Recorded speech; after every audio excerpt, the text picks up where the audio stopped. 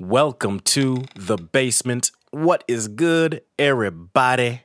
Please excuse any slurred words. My son headbutted me up underneath my chin this morning, and I bit my tongue. So, besides that excruciating pain I'm still trying to get the words out of my mouth. I am very, very excited to bring you this episode of the Granddad's Basement podcast. I met this gentleman, Fabian Mackintosh, maybe 4 years ago in a Facebook group for people who listen to the Covino and Rich show. It's a talk radio show on Sirius XM. They've been around for, since maybe 03 maybe.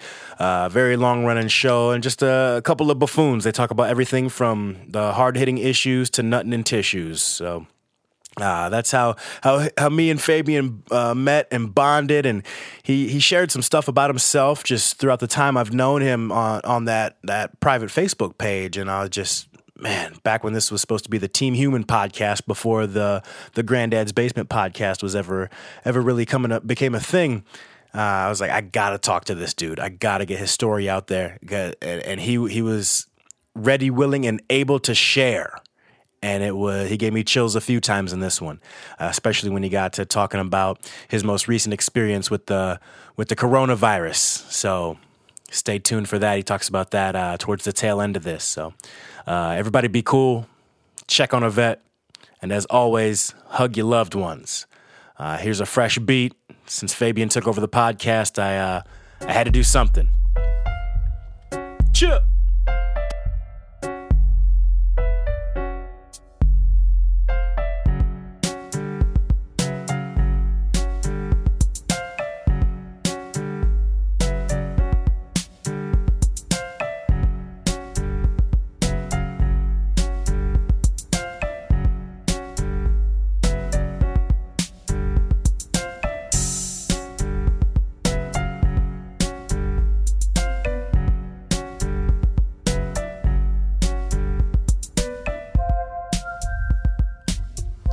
Fab Mac. Mr. D-Rain, what's poppin', brother? Nada, man. What's good with you? Thanks for calling. Yeah, no problem, bro. Just doing the damn thing, man. Just getting over this shit and weaning myself off the oxygen. You're still on oxygen? Yeah, they sent me home on oxygen still. Everything else was drastically better, so they said if you're just gonna breathe on this O2 tube, just take your ass home and wean yourself off. And wow. I've been dropping it down by half a liter a day, so I've got 2 more liters. So I should be off oxygen 3 days from now. Huh. Damn. Well, fuck, man. I'm glad you're good. That's so crazy. Yeah, man. It's been a hell of a ride, bro. This whole life shit, but this COVID thing was a nasty motherfucker. Yeah, well, no doubt. Well, man, we've been talking back and forth for a couple years before I ever even launched the podcast, and we were talking, a little bit about your story. So I was curious, everything's been a little wild, in the whole life. So I was just curious, if you want to share a little bit about kind of, how you grew up and, how you started. Oh, shit, man. Where do you want me to start, bro? The beginning or where it goes horribly wrong? Well, what led to things going horribly wrong? What was the childhood like? Shit, man. I grew up in South Denver, watching my parents fight. Both of my parents were big-time alcoholics. The divorce happened probably when I was about 5, okay. I would guess. Yeah, volatile age. Yeah, man. After that, it was me, Mom, my older brother. He's 4 years older than me, and my older sister, she's 3 years older. Mm-hmm. So we struggled through it, man. My mom put herself through college and worked at Taco Bell part-time, so we grew up on welfare food, government cheese, and Taco Bell, bro. Man, that is, I was just talking, I think on the last episode of the podcast, exact same thing. Welfare, Section 8, that WIC, all that good WIC stuff, but also Taco Bell. Yeah. Like, everybody forgets these days about that $59.79.99, but that shit got you by, when the pockets were empty. My mom's discount Plus, with my mom's discount, man, we was eating burritos for free, dog. Get that bean and rice with them onions in there. We're good to go. Nothing was touching that Taco Bell. Just blowing it out your ass, though. That's right, man. So 5 years old, parents get divorced. Kind of, I get the struggle, man. I grew up single mom, same type situation. Pops wasn't there, and with the alcoholic issues too. So I definitely relate to that. And it's always a touchy subject, and it's sore in it, and it leaves us like becoming men real difficult to grasp. Just the reality of the ways of the world when we're growing up with a single mom who also has her own issues that she's battling through. So I feel you, man. Yeah, man, that's pretty much how it went. Same was for me is my brother being older. He got angry quicker, so I became his punching bag for years and years. My brother used to beat me when my mom couldn't handle me. She would pay him off to beat me for getting in trouble at school or whatever it was I was doing around the house. So my brother was basically a hired hitman. He used to beat my ass constantly. We're talking the full gamut: stomach kicking, face kicking. I mean, he gave it to me, bro.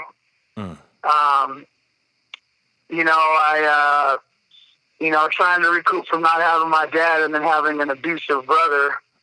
All around me with my grandparents, Grandpa was a mess. He was a severe alcoholic. They used to have to disable his vehicle to keep him from going to the liquor store, and that man would still walk 6 miles.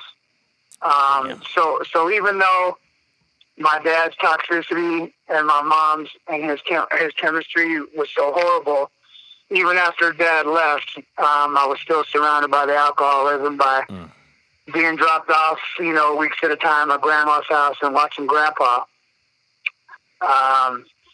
So I mean, it's basically I've been surrounded by alcohol and substance abuse since I was a little boy. I've just been watching it. I've been watching my uncles, how they spiraled out of control. A couple of them dead from overdosing and things like that. So I kind of grew up in that kind of a hole, Damn. Yeah. No, I do know. Yeah, most definitely. And it's never good. And so many people, and just talking to you, I mean, really exclusively online for the last 2.5, 3 years, however long we've been friends. You seem extremely well adjusted. Like you've been able to internalize, all those situations and have some type of overcoming on the other side. Starting a family and I can tell what you output to your kids is just so much positivity now as you're into your 40s. Like being able to realize all that lifehood of just bullshit. You can't spread that on. I tell you what, brother. My thing was this. I was a real trash bag myself. I started, by the time I hit 3rd grade, after the divorce and whatnot, my mom took us out to a suburb of Denver called Aurora. Mm-hmm. Now, at that point, my mom had graduated college. She started furthering herself in her career, started making actual money to bring us up out of the hood.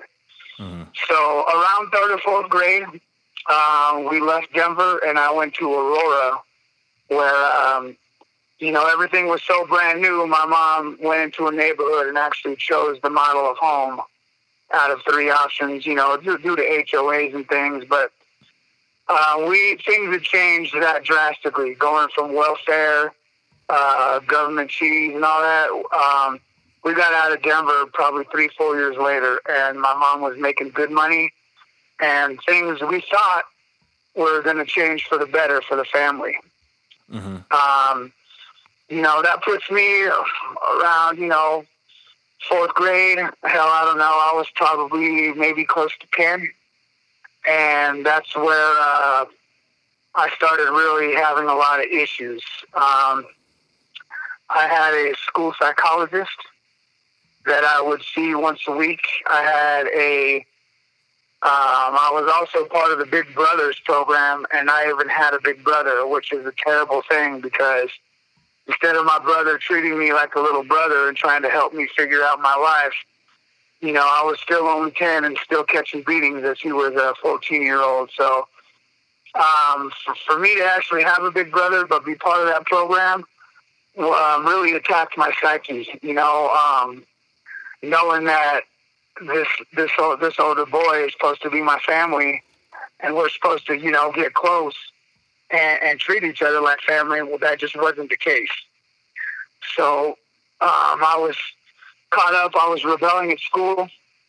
I was getting into trouble. I was starting fights. I was an angry young man. And things started changing for me in middle school. So how so? For the better or for the worse? Well, for the better. My elementary school was directly behind my home.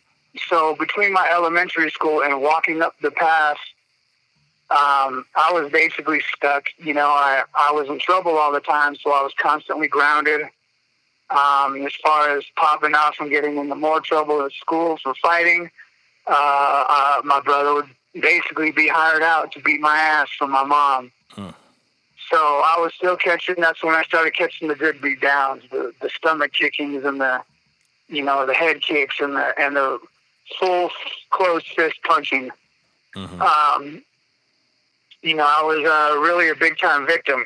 Well, when I went to middle school, it was a little further away, and when you start hitting middle school, you start liking girls, you start falling into different crowds. You start realizing that there's different crowds. We had the guys that we called the stoners, who were listening to heavy metal music. We had the skater kids. We had the jocks, and we had the pretty girl section. So that's basically the only sort of little cliques that would happen. There wasn't emo kids yet. There wasn't soy boys and these soft little cupcakes like they got these days. That kind of stuff, that kind of stuff wasn't really going on yet. So I met some friends, and I found other people to hang out with, and I could actually get away from my household and start trying to grow a little bit. When I hit 13, was my 8th grade year at my middle school. And that's when I had my first experience, and that's when I got into selling drugs. Now, the crazy thing with that is this wasn't like real drugs like you have now. I don't know how old you are, bro, and the sort of things you may remember. I'm 35. Back in the day, in the back. Okay. So you might know about some of this. Back in the day, in the old like Penthouse and Hustler magazines, it was legal to sell these like ephedrine type of pills. Oh yeah, yep. They had the White Cross, they had the Pink Hearts. You could actually buy them, and they'd send them from like Holland or somewhere. Well, a friend of mine, we were over at a girl's house, and we decided to go through her stuff, and we found her dad's stash of Pink Hearts. It was basically like an ephedrine type of thing. It was basically like a mild speed.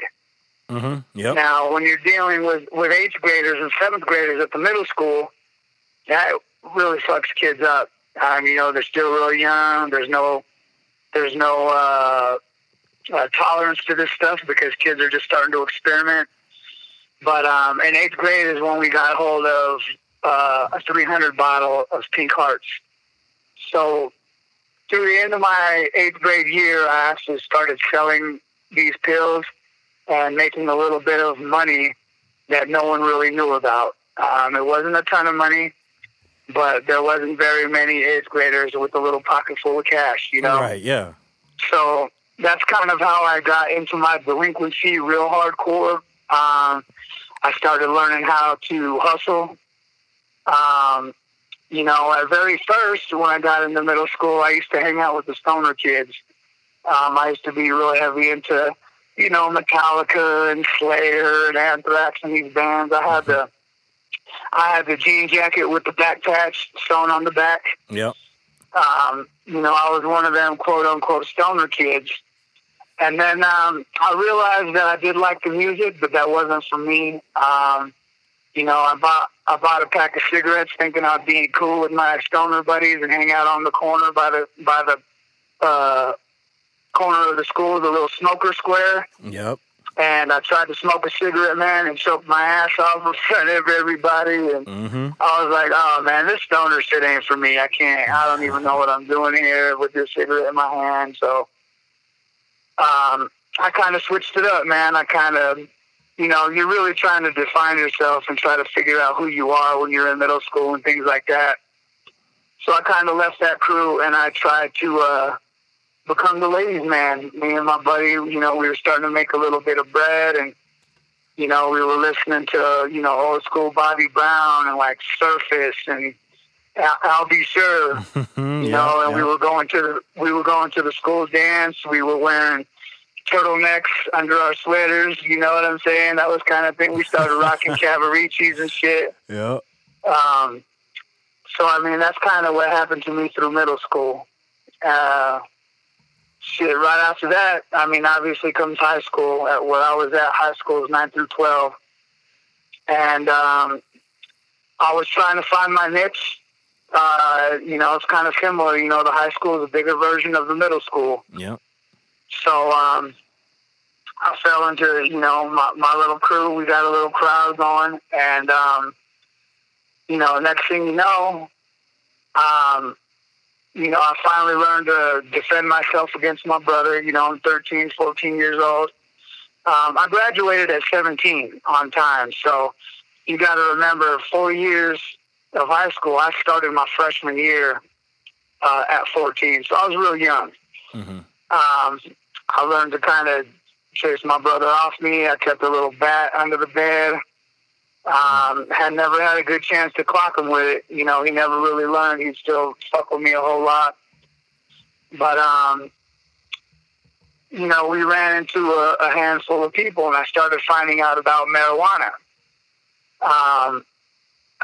One of the older kids, he was a junior at the time, my buddy Monir, he was probably, you know, at the time I was out in the suburbs and there wasn't a whole lot of brown people or black people out there.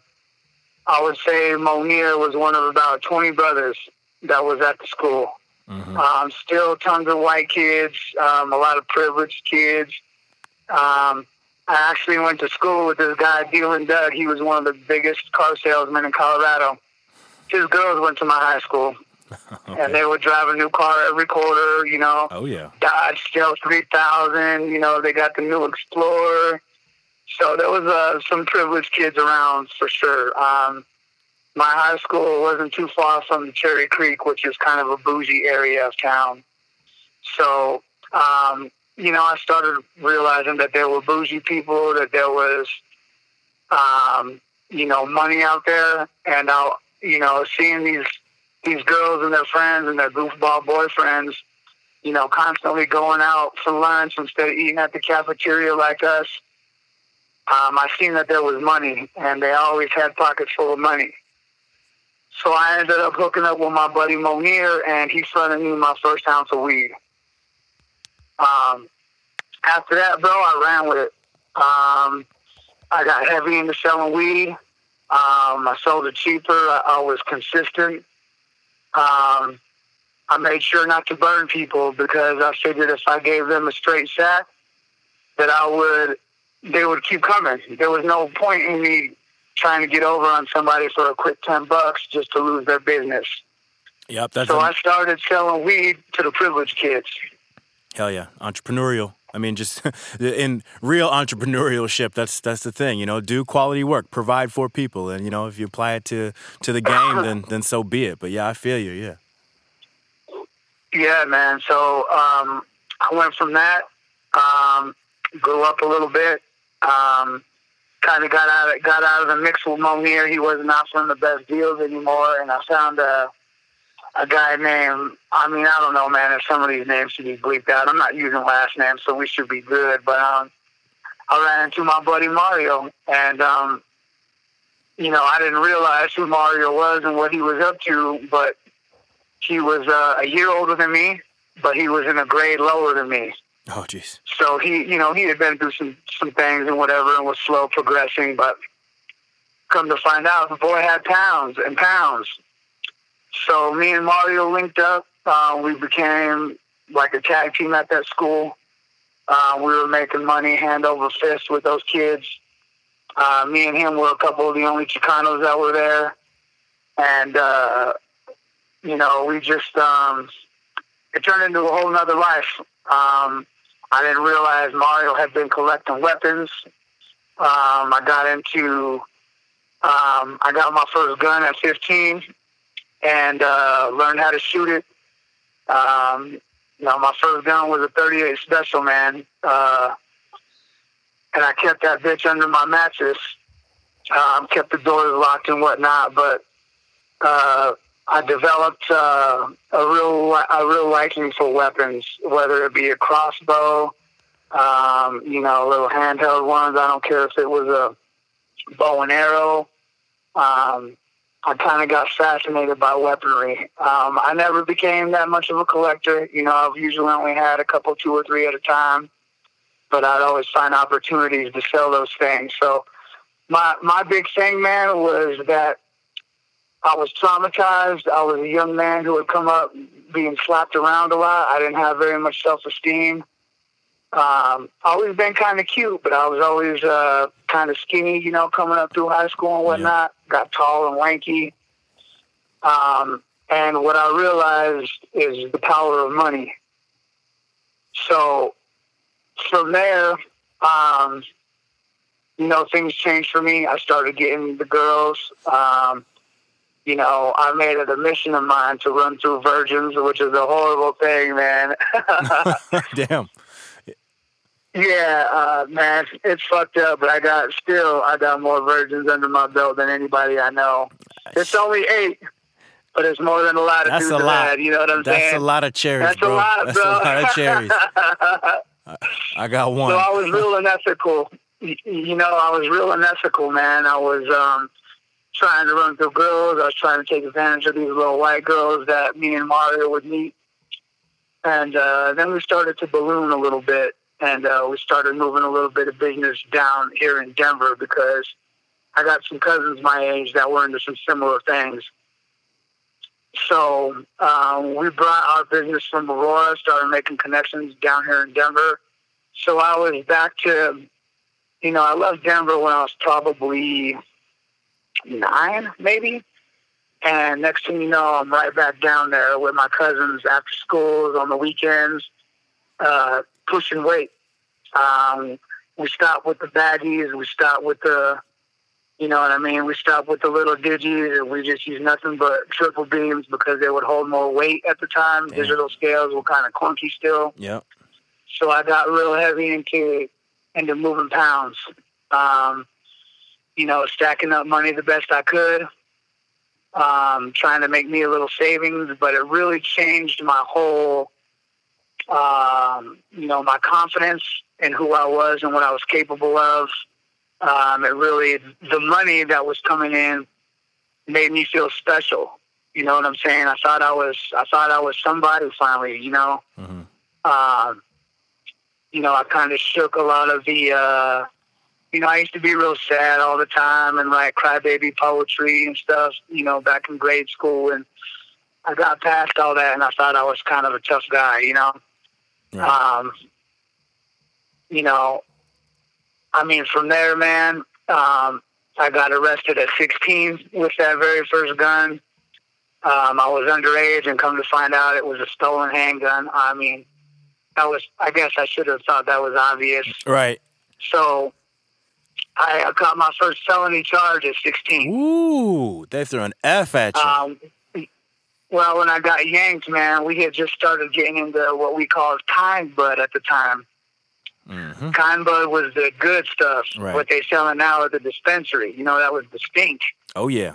And we was moving it for $100 a quarter, no breaks. Damn. And we started getting heavy into the kind bud. So when I got pulled over, not only did I have my strap, I also had 3 ounces of stink all broke down into 8s. So back in those days, when you got caught up like that, anything over an ounce is a felony. And then it was bagged up for distribution. So I was charged with 3 felonies, right. One for distribution, one for the weight, and one for the gun. God damn. I was convicted of one, which I caught to the gun charge, and they dropped the weed charges. So I was convicted of my first felony. By the time the work went through and the trial went through, not the trial rather, but the pre-trial conferences and the deals I was making, I ended up copping to my very first felony at 17. Let me know, man, if I'm going on too much. No, man, take over. I'm intrigued. This is, so that's what happened to me, man. I ended up graduating. Well, here's the problem, is I was told a few different things growing up. I was told I would never graduate. I was told I would end up in jail. And I was told that I would end up with a criminal record and never be able to shake it. Well, come to find out, here I am at 17. I graduated. 2 weeks later, I turned 18. At that point, I discovered that they were all correct, except for the high school thing. I made it through high school miraculously. Got my diploma. And now, granted, I was moved from my high school down to what was called the alternative school for the high school. Yeah. So I went to a place called Smoky Hill. The alternative high school was called the Estate. I ended up getting moved to the Estate because of the trouble I was getting in. So it was more or less like 3/4 days instead of 4 days of high school. They hardly give you homework, but I was basically in school with all the fuck-ups. The Estate probably had about 200 to 300 students, as opposed to my high school that had 2,000. So I ended up at the alternative school, and I did end up getting to walk with my class, and my alternative school gave me my home high school diploma. Oh, because it was its home high school, you know what I'm saying? Mm-hmm. So I graduated, and I moved right away because I had 2 friends die within a matter of weeks. One of my buddies was wanted. 5 of our best friends were piled in an S10 Blazer. Police got behind it, and my buddy Ike shoots out the back window, aiming at the cops. The cop hits the ground, he ducks and he swerves to avoid being hit by any, bullets and stuff. The cop was fine, but my buddies freaked out. They thought that he had hit him. So my buddy Ike turned a gun on himself, still inside the S10 Blazer, and blew his face off in front of 4 of our other best friends that were there. He was the 5th one in the truck. So one of our best friends shot himself in the face in front of our other best friends. 2 weeks later, we had another one of our good buddies who was dealing drugs with us. His name was Cooper. Cooper, he was part of me and Mario's crew, and Cooper died in a mysterious fashion. We heard that he was getting grimy and that he was getting greedy and he was trying to make his own deals. So we don't ever really know exactly if what happened to Cooper was really a suicide because it seemed real fishy. But at any rate, these 2 deaths happened in a matter of maybe 3 weeks, 4 weeks, I guess. And I lost it, and I was a fresh graduate, and I had a girlfriend at the time. And check this out. Her dad, I don't know if you know about the Precious Moments figurines. They look like little kids saying, "Bless you, Jesus," and they got big old eyes and tears in the eyes. Figurines that grandmothers used to collect. Yeah. Well, my girl at the time, her dad was the CEO of Precious Moments, and they lived out in Missouri. So I fled town. I left. I took probably 15 pounds with me, and I went to Missouri for about a month and a half until I finally turned 18, where I had to come back to Denver because I had a stay of execution. So I had to come back to Denver after a month when I turned 18 and turn myself in and do 30 days in jail. Now, that was for the gun charge. It was my first felony. They didn't want to throw the book at me. So with my first felony on that gun charge, by the time it was all said and done, they were correct, but they were also wrong. I made it, and I got through high school like the teachers told me I wouldn't. But they also told me, Fabian, you're going to end up in jail. And they were right. 18 years old, I come back to town. I have to turn myself in for 30 days. So, all that before, I just barely turned 18, man. It had already seemed like a lot to me.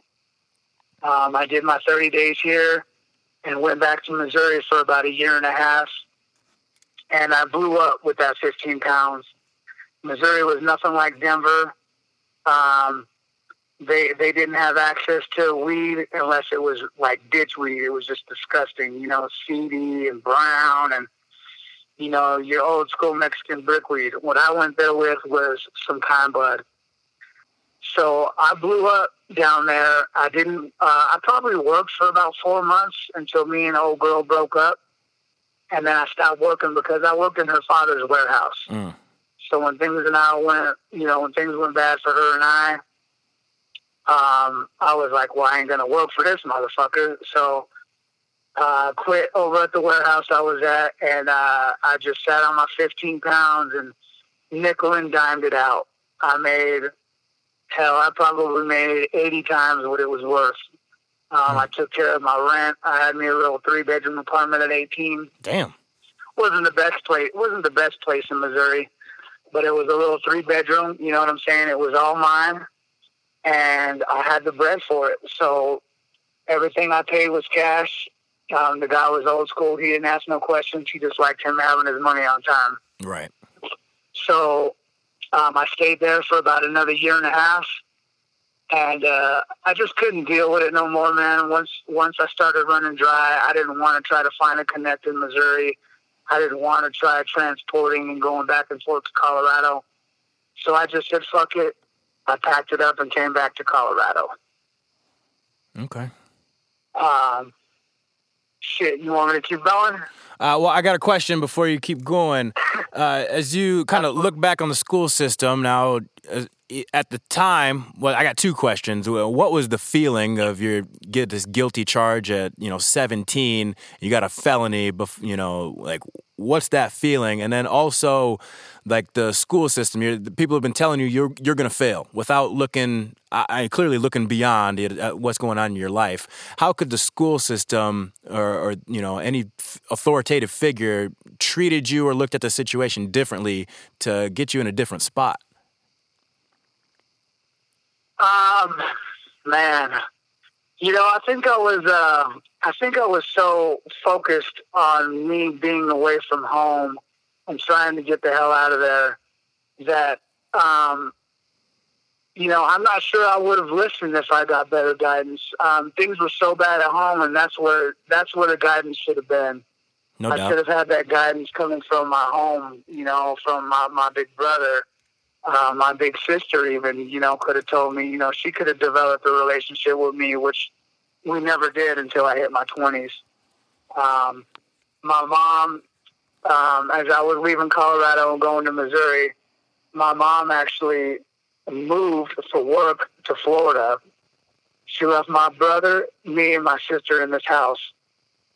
She would come back, first of all, once a week to pay bills and check on us and things. But as I was going through my legal trouble, she threw her hands in the air and was like, fuck it, you're on your own. Mm-hmm. So I paid for my own lawyer with my drug money. I kept my appointments. I did the best I could, but I got no support from home. My idea was to come home to sleep when I could. My brother had knocked up his girlfriend, so he had the upstairs floor, and he was kind of the tyrant of the house. He would still pick on me here and there, but he knew I was strapped. He knew not to fuck with me too hard. He knew I was a different type of cat than him. He used to hang out with the jocks. We all played lacrosse. I started playing lacrosse when he did. And, I played lacrosse for about 6 years. I played through 7th and 8th, and then I played almost through 4 years of high school until I was relocated to the to the estate where I was made ineligible due to my grades and stuff. Mm-hmm. But my brother was a big-time jock. He hung out with all the white boys. I hung out with all the minorities. He was busy listening to, you know what I'm saying? You're unbelievable. You know what I'm saying? He was listening to the white boy music. Yeah. Yes, yeah, man. You know, that was kind of his gig, and I was into, you know, shit, gangster rap. You know what I'm saying? I discovered that, you know, Tupac and shit after I went through my Ice Cube phase, and I got more into hip hop, gangster music. I was into gangster movies. You know, more of the new shit. I never really got into the old black and whites, but I started off with colors. You know, I started off with, you know, with Scarface. You know, we would watch, sometimes get into a little bit of anime, you know, the Ninja Scroll movies, you know, Akira, things like that. But those were more violence-based, so I was in a different state of mind. But at any rate, we'll cut back to where we was. I came back from Missouri. I was 19. My brother had kind of changed a little bit because he had a baby. And I think that really hit home with him, and he knew that he needed to learn to be a better person. So when I came home from Missouri, he was real welcoming. He acted like he loved me, you know. He'd actually show me some love a little bit. And that really helped me for a little bit when I came home. I screwed off. I did a couple of warehouse jobs. And then I ended up fucking off and catching me a DUI when I was 19. So I went through that legal bout. I was still kind of moving things a little bit when I was back here in town. More small time. Mario and I kind of fell off. He ended up moving out of town. You know, I ended up re-hooking up with Monir. He was waxing a little bit, but I could still make some bread. So I was up to my old tricks. I kept selling weed. That 300 bottle of pills of speed back in the day, that was the only time I used to fuck with that kind of stuff when I was that young. So then I just kept it to the weed. You know, I decided, you know, I better cut the games. I need to go legit. You know, I just caught me a DUI.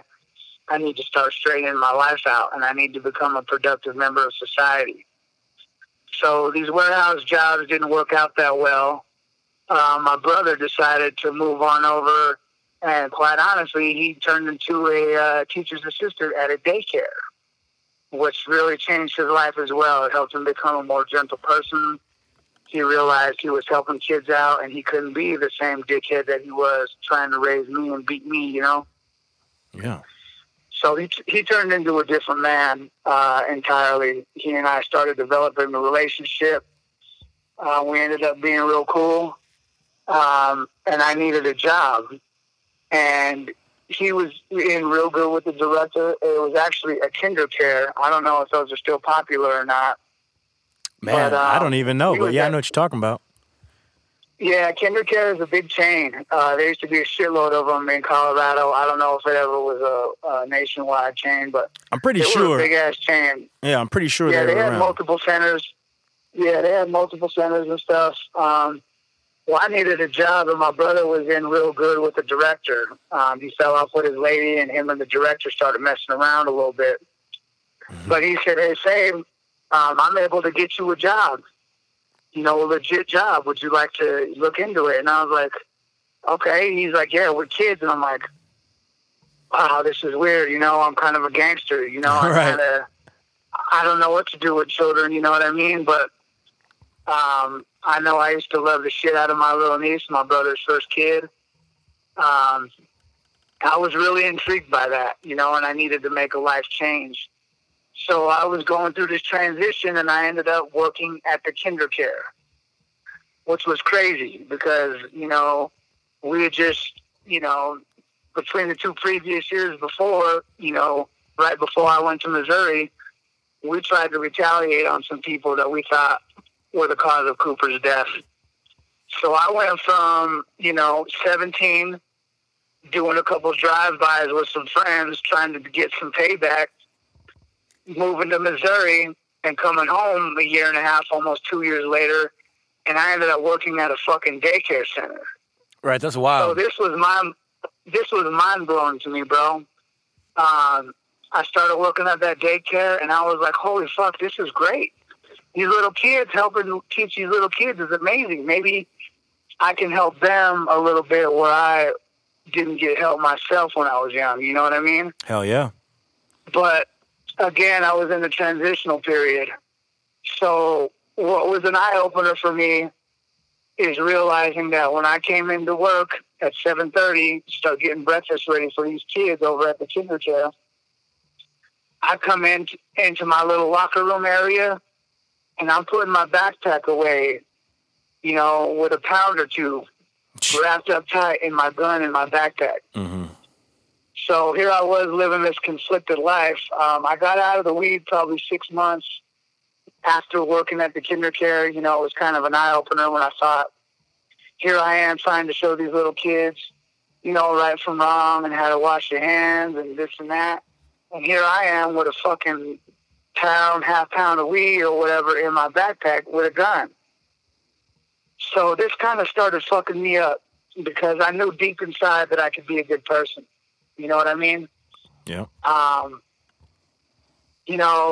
It conflicted me, and that's what also helped push me out of the weed entirely. And also for fear of getting into more trouble. I was 19. I just turned 20. I'm still at the kinder care. And I end up, I'm a felon. I've already been to jail. I've had a DUI. I mean, I felt like a piece of shit and that I needed to change my life for the better. So I halfway went legit. Realized the kind of stupidity I was doing, bringing weight into the daycare, and what is my dumb ass doing here? With a gun. You know what I mean? Came up on a Glock 19 at that point, and goddamn, that was one of my favorites. Oh, that's still my favorite. But I love me a good Glock, bro. I haven't fucked with a Glock for a good 10 years. But man, I still hear about it, man. They're still consistent. They're still good, clean weapons. So yes, sir. Firearms, rather, Yeah. It's all good. Guns, firearms, clips, magazines. It's all good. Yeah. So I straightened up a little bit. Finally got out of the weed game. Ended up moving on from the daycare center. I ended up working in the mail room here and there. Doing things like that. Fast forward a couple years, I'm living back in Denver. I ran into some girl that I was babysat with when I was about 5 years old. Her mama used to babysit us when my mom would run off to school, later on picking us up with a bag full of Taco Bell. But, and she was my first little girlfriend at like 4 and 5 years old. I thought this was my little girlfriend. We got in trouble. We had our clothes on, but I got in trouble laying on top of her, kissing her on her forehead. Yeah. But I ran into this girl, and, we became a thing instantly. She was beautiful. So I fell in love, in real love, finally. So, that was probably when I was about 23. I do need to back up, though, and just throw something in there. My brother tried to beat my ass one last time when I was 18. Yeah. 19, actually. I just got back from Missouri. And I was bigger then, and I filled out a little bit. I didn't do shit in Missouri, but do what I could to pump iron so I wasn't so skinny, and I just ate and sold weed.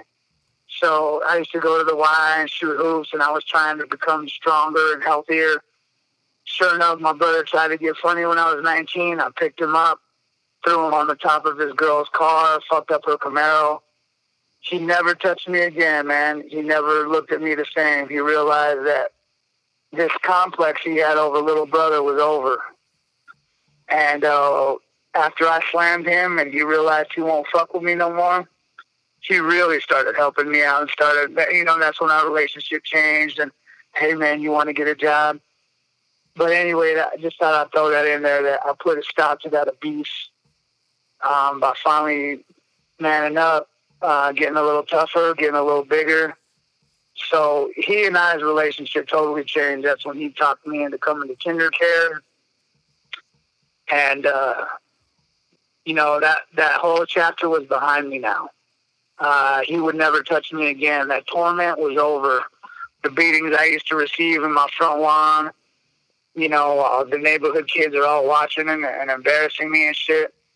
I knew that reign and that thing he had over me was finally gone. So that really was a huge relief for me, because he used to fuck with me. I'm still a person, still have a heart, and to know that someone had that power over me, and for me to take that power back was an incredible thing. But, here we go. Back to 23. This girl I found, she's real heavy into cocaine. So I'm like, few of my cousins dabble in this shit. Let me see what I could see. So I became the plug, kind of, more or less the conduit. I wasn't really the plug. I wasn't the link, but I would make shit happen. I'd basically bring my cousins over, started moving some things in between her and her brothers, kind of being the middleman for them. And next thing you know, this is my girl. And next thing you know, man, I fall into drugs. She busts out the CD case, starts chopping some shit up. I'm like, hold on, bro, what you doing? She's like, well, we gonna party tonight. And I'm like, well, fuck, Her and I was only a couple months fresh. And I'm like, I really haven't fucked with this. What's it like? So she's like, well, we're gonna do it now. So I did it, and I liked it. So I fell into cocaine, bro, from probably when I was 23 till I was probably 27. Damn, that's a long run. I was with her for 4 years. I always maintained a job. I never let it fuck me up to where, I'm spending money on it. I was kind of a middleman, so I'd get broke off real nice for making things happen. Right. Never really got into selling it per se, but if I had a little extra and the homie I can make a couple bucks, yeah, man, shit. I just got a half ounce after making a couple moves and some phone calls, and I got broken off a half ounce just for being the middleman. So I'd have my own sack, and every now and then, sure, I got you, bro. Come on over. I got you. I got a ball for you for 100. So I got into, I was just dabbling. I wouldn't say that I got into selling cocaine per se, but if I needed extra bread, I had the coke. For 4 years I had coke on me. I started getting nasty with it, drinking too much. I finally called in my first day of work. Almost ever. I've always been a good worker. Always been loyal to the job. And I called in one day because I spent the whole night getting high.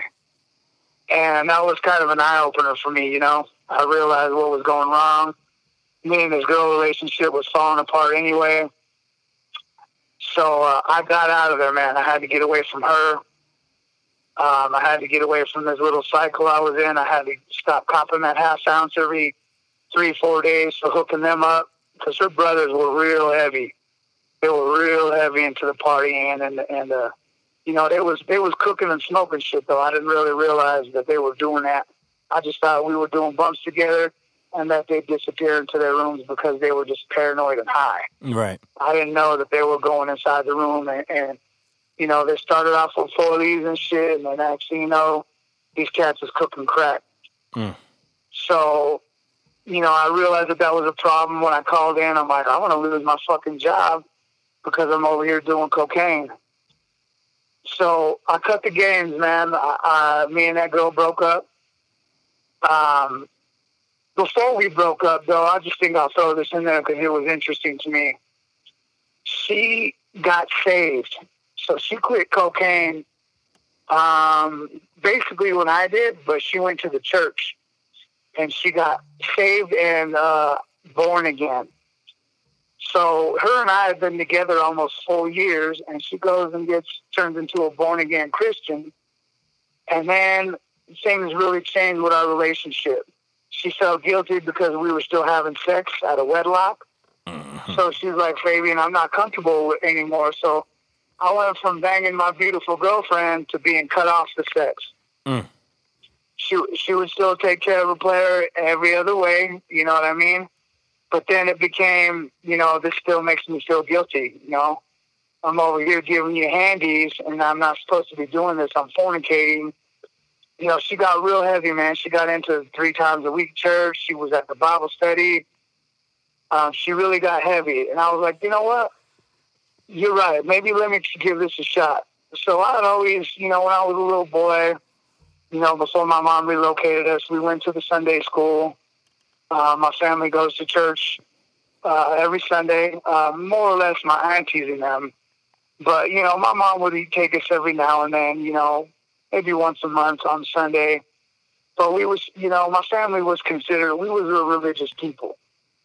Well, when my girl went and got saved, it was into Christianity, and I had always attended like a Catholic church, We were real reserved. We used to pray with our hands folded up on our knees, on the knee rest on the pew. And when she joined her church, she wanted me to come with her. So I went and checked it out. And these were some crazy Christian guys. And these people were, instead of praying like normal, they start jumping up and down, and they start doing this, talking in tongues. And, yeah. It was a crazy environment to me. And I was like, wow, these guys really practice their religion in a different way, She frowned upon me because they'd be tripping and trying to speak in tongues and, getting into what they would call the Holy Spirit coming into them or whatever. And she didn't like the fact that I would just bow my head and be silent with my prayer. So she's like, you're not genuine. You don't want to be part of this. She wasn't fucking me no more anyway.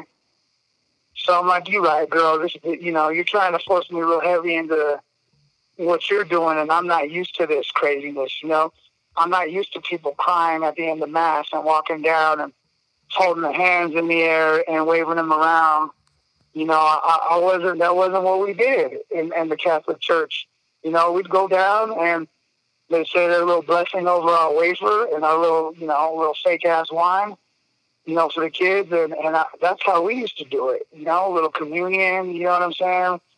A little first confessions. My family Chicano, so there was quinceañeras growing up. And so I'd come up Catholic, and this girl was trying to convert me into a hardcore fundamentalist Christian, basically. So that was real disturbing for me. That really pushed me away from her part of religion. It actually turned me off of mine. Oh, damn. It turned me off of the whole Catholicism. And I had met her at 23. Her and I broke up. I'm around 27 years old. I'm being a good person. I'm not being a connect for anybody. I'm not, I'm not trying to be the middleman. I'm not moving no weight. I had already been in plenty of trouble. I ended up getting into some different shit and caught me a felony because I got caught up with my target pistol. I was out camping, and we ended up coming back into town. I had my target pistol with me, back in its case. But we decided to stop at Taco Bell, 10:30 p.m., just coming back into town. But we were brown folks, me and my boy, and we were in the Taco Bell parking lot eating Taco Bell, but they wanted to fuck with us anyway, talking about we look suspicious. So these couple of cops, they hem us up. They start digging around. When I had lost that first case and had to cop to that gun, there was a little light that would come up when I would get in trouble. And when that would happen, that means I'm to be pulled out of the car at gunpoint. I'm a weapons offender. I'm on the gang file list. And I'm known for carrying stolen firearms. So they get a little flag when I'm pulled over. My car was registered to me. They find out that I'm Fabian. They pull me out of the car at gunpoint and discover another gun. Fuck. So I ended up getting caught up and convicted of my second felony. There was a question you asked me a bit back, and there was something about how I felt about copping my first felony. Yeah. I knew it was permanent, man, and I felt like shit.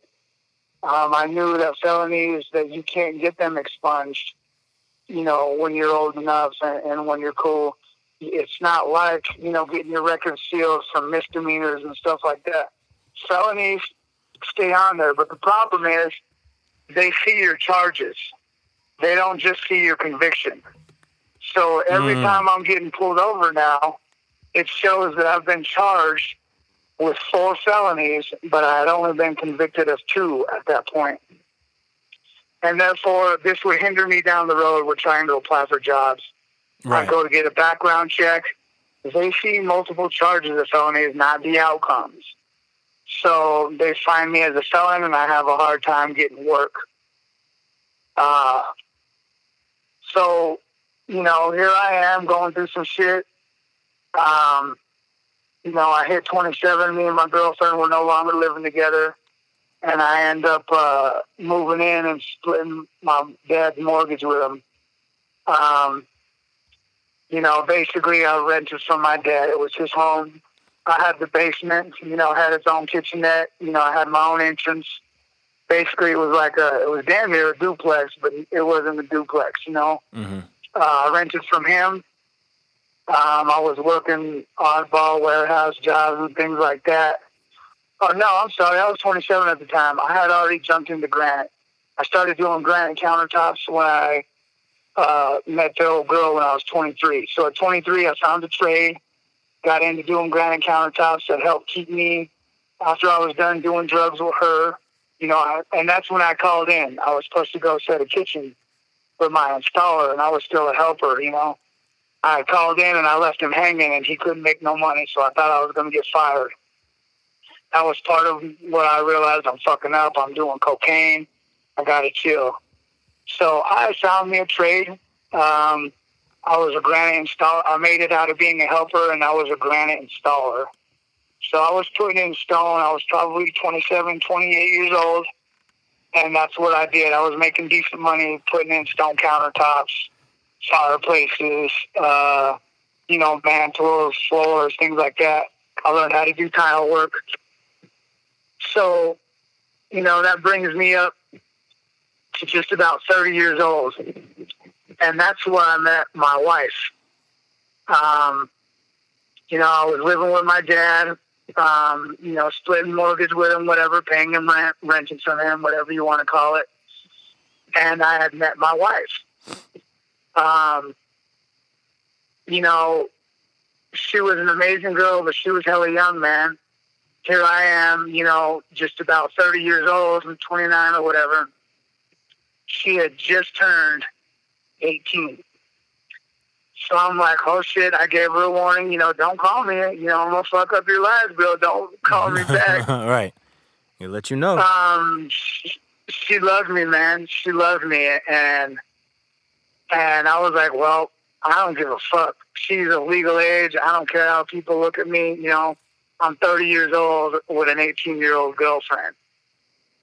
I'm being looked at with, I don't give a fuck. I'm legit. Ain't nobody taking me to jail. She's of age.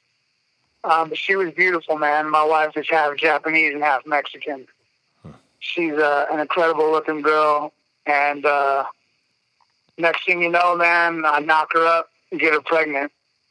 When I found out she was pregnant, I moved her into where I was at, with my dad. He and I kind of started having a little bit of issues. So she's like, you know what, let's go live in my grandparents' basement.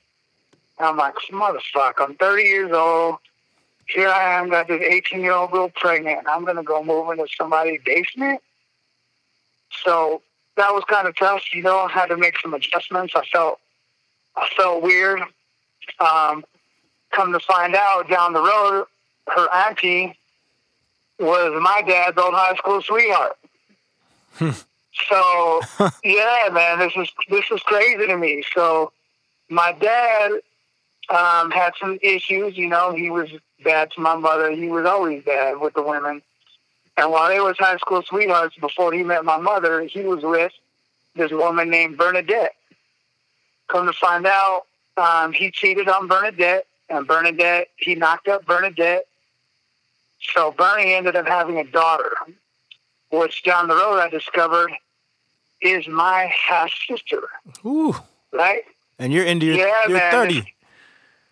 Yeah, man. So this gets a little juicy. My half sister Jaleesa, is my brother's age. So my dad had knocked up this girl before he met my mom. Then he knocked up my mom with my brother.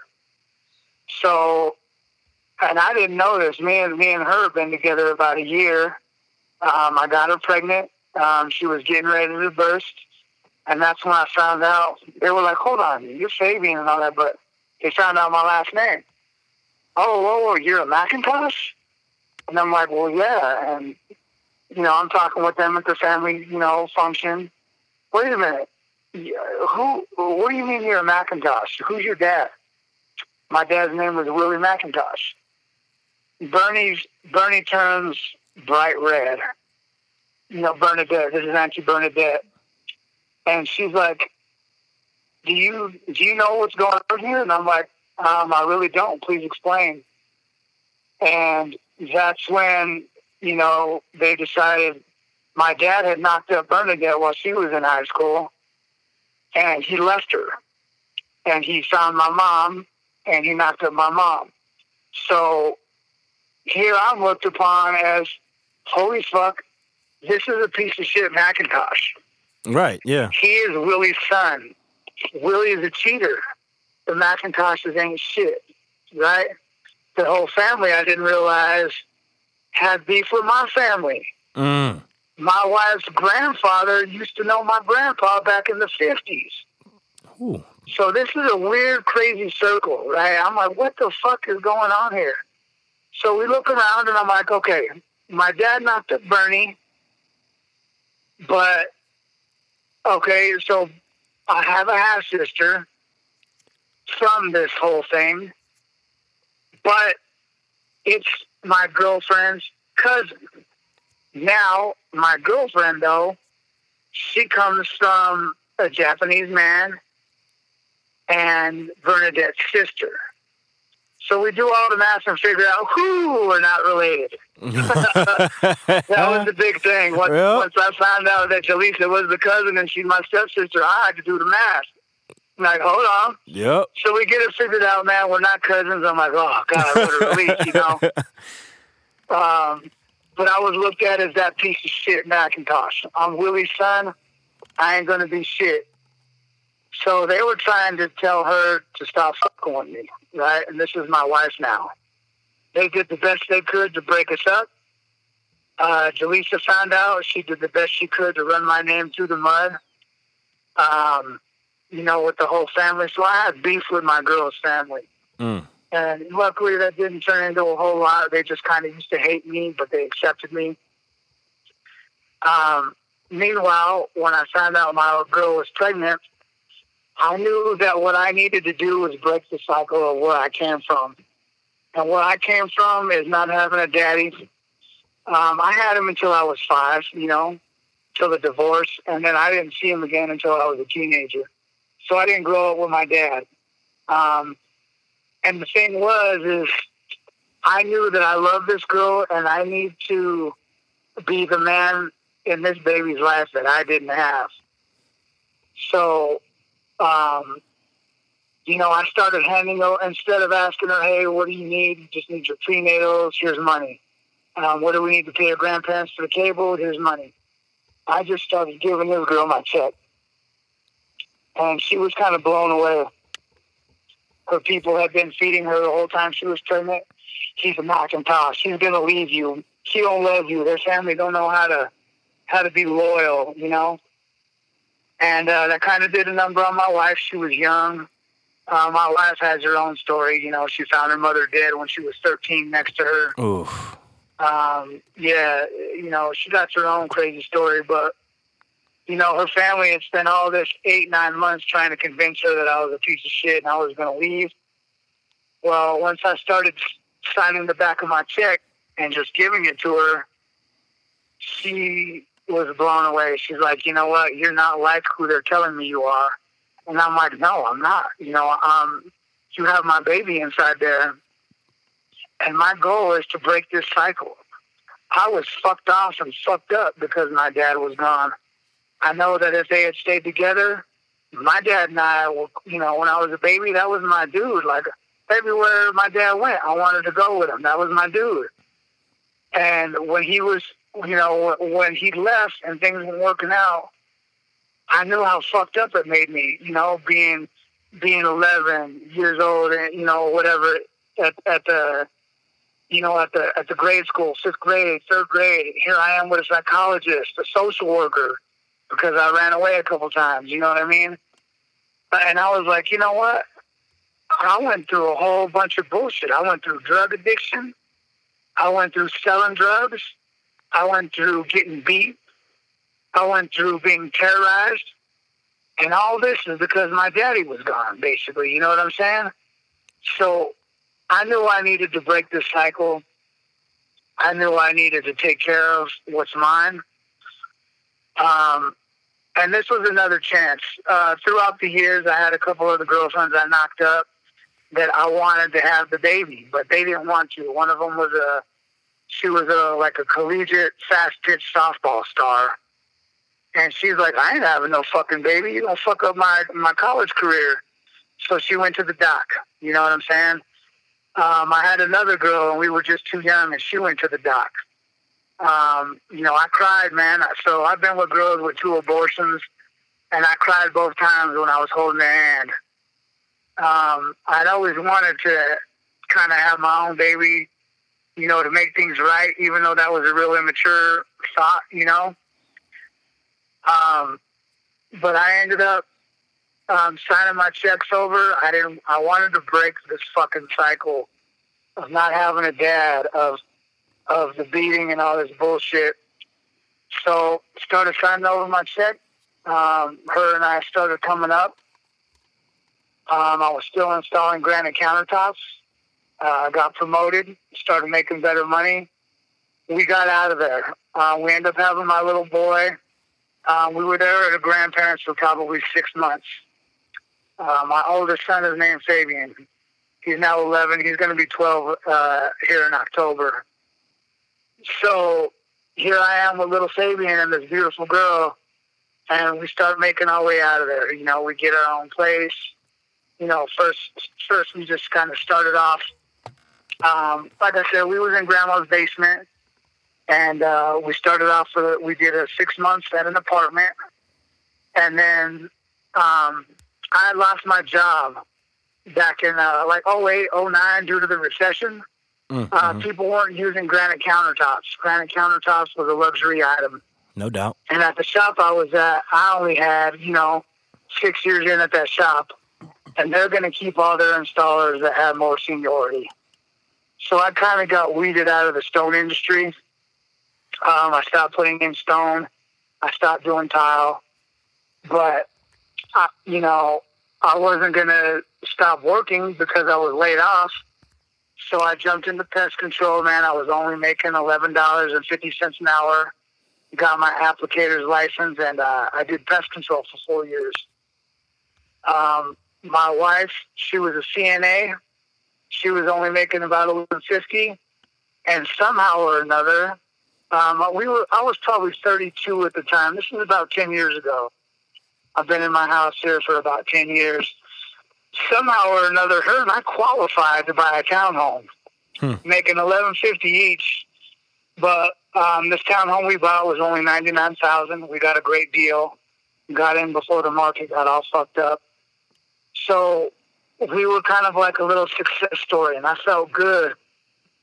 And, you know, we had our own little home that was ours. Our mortgages, to this day, this might make people sick, but I got a 4-bedroom townhome, brother.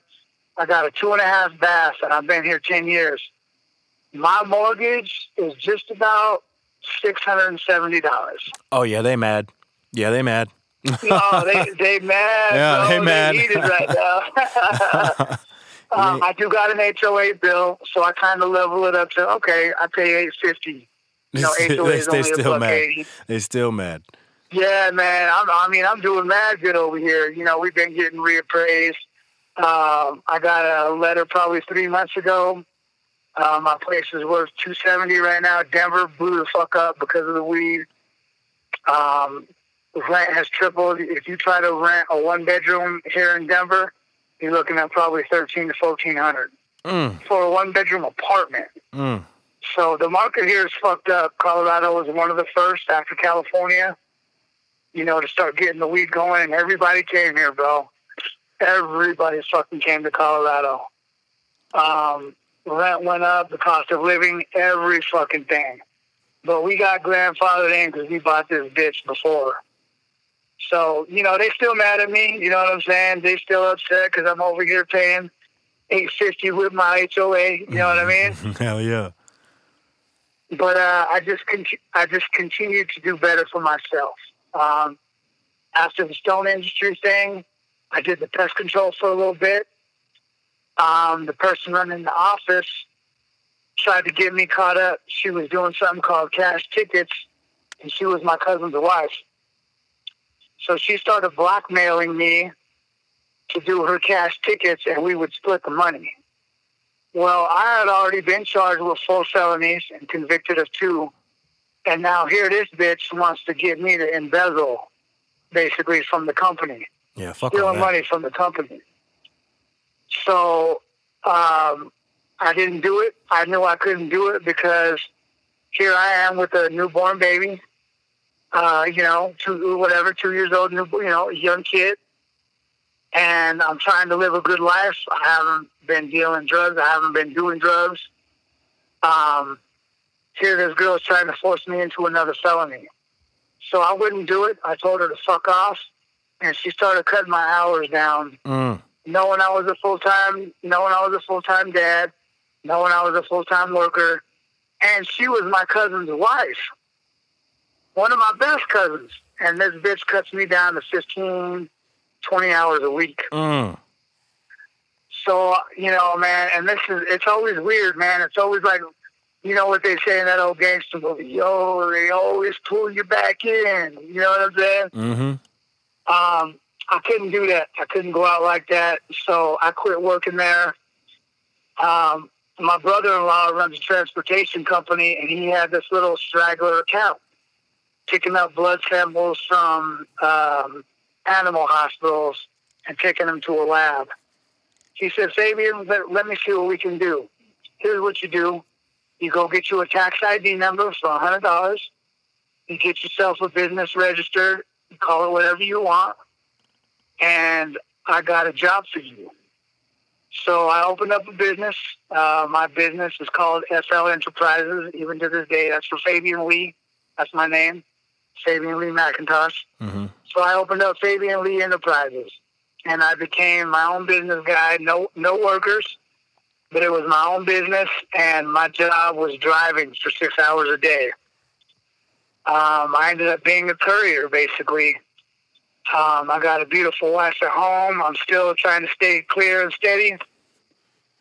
Stop the drugs, stop acting a fool.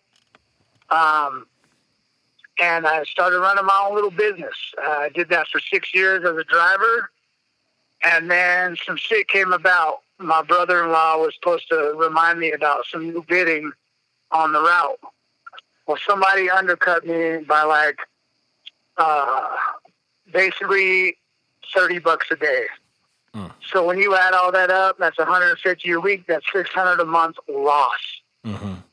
So that wasn't conducive for my bills. We were already dialed in at what we need to make without one child. And it just wasn't going to work out no more. I ended up having my second kid. I'm sorry. Let me rephrase that. Ended up having my second kid. His name is Enoch. Yep. And, it wasn't working out. I couldn't sustain having these 2 kids, my wife at home, and starting to lose money. So my cousin, my wife was pregnant with another one, so we had a third on the way. And my cousin said, "Hey, Fabian, in 2012, while I was still running my courier service, basically when I started my courier service was 2012. On the weekend, my cousin was doing security downtown at the nightclub. And I had already had previous experience. I worked at a place called PT Show Club at nights doing security on the weekend for extra money. But I had experience doing security nonetheless. So my cousin hollers at me, "Hey, man, you've been doing security with me on the weekend at the club. How about I offer you a job doing full-time security at a hotel, and we'll still do our club work on the weekends?" And I was like, okay. The courier shit was going away, and my cousin just happened to say, "Hey, man, you're a good worker on the weekend. I run the show. Well, I'm picking up a couple of accounts, and I'm going to blow up." Sure enough, he did. He found me a job at a hotel right over here in this place called Arvada, kind of a small town on the outskirts of Denver.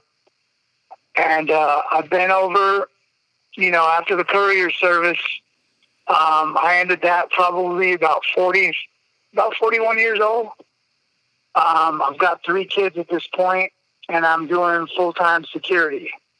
And this kind of brings us all the way back around to today.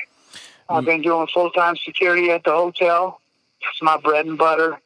But I was still doing work at the nightclubs both nights a week. So for probably 5 years, I was working 7 days a week. Luckily, Friday and Saturdays was only 4-hour shifts.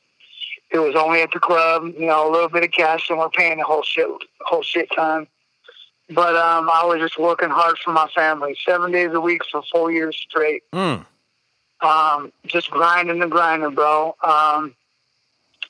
Now, some other things about me. I kicked religion back in the day. And here's the thing.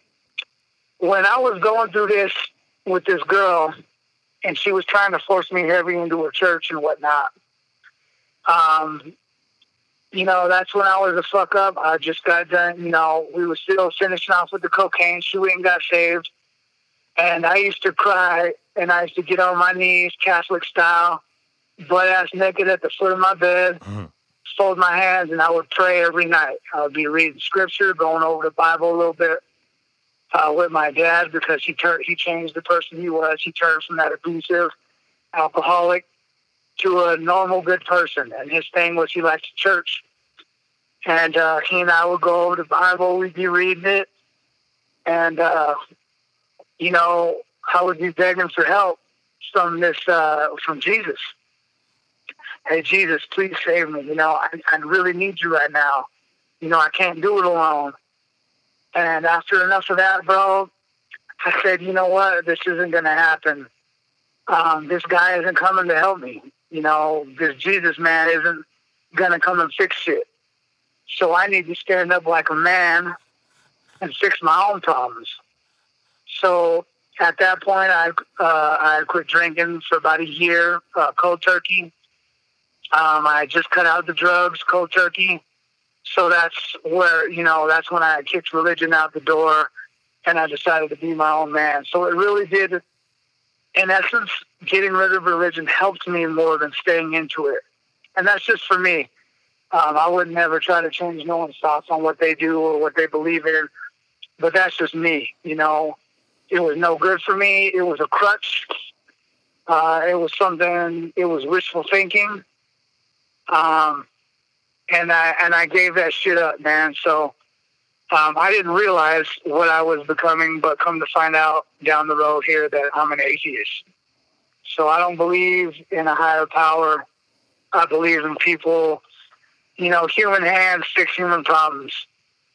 So I feel like we got to make our way out of our own messes. You know what I mean? Yeah, I do. So that was with the religion part. I know that was another aspect we didn't touch on about as far as who I am. But at any rate, man, my cousin gave me this job. I told him I needed a little more bread. He made me a supervisor. So currently I supervise a team downtown. I'm not too hands-on with him because he's got another supervisor. But we supervise a team downtown on 14th and Larimer, which is called Lodo. It's one of the biggest club blocks in the whole area of Denver. And then we also supervise a garage, which is basically empty. You know, there's only 2 workers that cover it. They're always on point. I don't got to do shit. Supervisor is just kind of a goofy title that I got with some more money. That's all. Right. So it's basically hands off. You know, now if there's a problem down at the garage, they can call me first. If they got to call in on my day off, I stopped working the weekends a while back. You know, I stopped doing Fridays probably about a year ago. So I've been working 6 days a week up until this virus shit, and then I dropped my last club day. But, you know, our weekend guys, you know, if there's a problem at the garage, I'm the one they call. I'm the one that's got to go fill in. So I still had, you know, extra duties, but I never really had to because we had good people. So nice. That kind of brings us full circle to where we're at. I was working the club until this virus hit. No, I'm sorry. I'm long-winded, brother. We've been on this phone call. You let me know if I need to chill or if you got a time limit. No, man, no. I love available to pick back up. Yeah, no, I love you taking over, man. I really, really appreciate you coming on, opening up, and sharing. Like, we've been talking for a couple of years. I'm like, I got to get this dude's story out. As soon as my podcast launched, before it was even titled this, back when it was Team Human, when we were in development, I was like, man, I got to tell this dude's story. We have so many parallels, and I relate so much. And there's a reason. Like, I don't fuck with too many people, and like I'm barely online, but I make it a point. Like, I reach out to you and like our little hip hop group, like most definitely. I let that be known. Like, I really only fuck with y'all. But from growing up with just alcoholic supervision and, you know, no dad in the house and seeing the school shrink and like, man, I got a DUI. I was 21 when I almost 22 when I got mine, and influenced by the church and seeing those people speak in tongues. So you saw that a little bit later, but like I got my I got my high school girlfriend pregnant, and while we didn't go to the doc, like she had a miscarriage just due to pills. Like it wasn't like on purpose, but man, it was, you know, the living in the basement at 30 years old. Like I got off active duty military. That was my saving grace, joining the military at 19. You know, still had to bump my head along the way, but living in, you know, somebody else's basement when you're a full grown ass adult, like you should be handling your own responsibilities. Like to the Taco Bell, man, to finding like pills was the first thing that I was living in Eau Claire, Wisconsin. It was Ritalin and Adderall, but pills nonetheless at a young age, and finding cocaine at a certain point, like that'll change your life a little bit, and hopefully you can dig your way out. And I'm so happy like you were able to, and I was able to, and like I've driven the retaliation car as well. So we got so many parallels. Some things happen at different times. Like I get, that's why like now I'm seeing why like I feel this vibe towards you, and why we've clicked so much. And I mean, we rarely bump heads, and it's always, you know, silly, and we're just acknowledge that as men and move on, because that's part of being adults, acknowledging our differences and realizing that's what makes us you know, a fully working society as people, and moving on from that.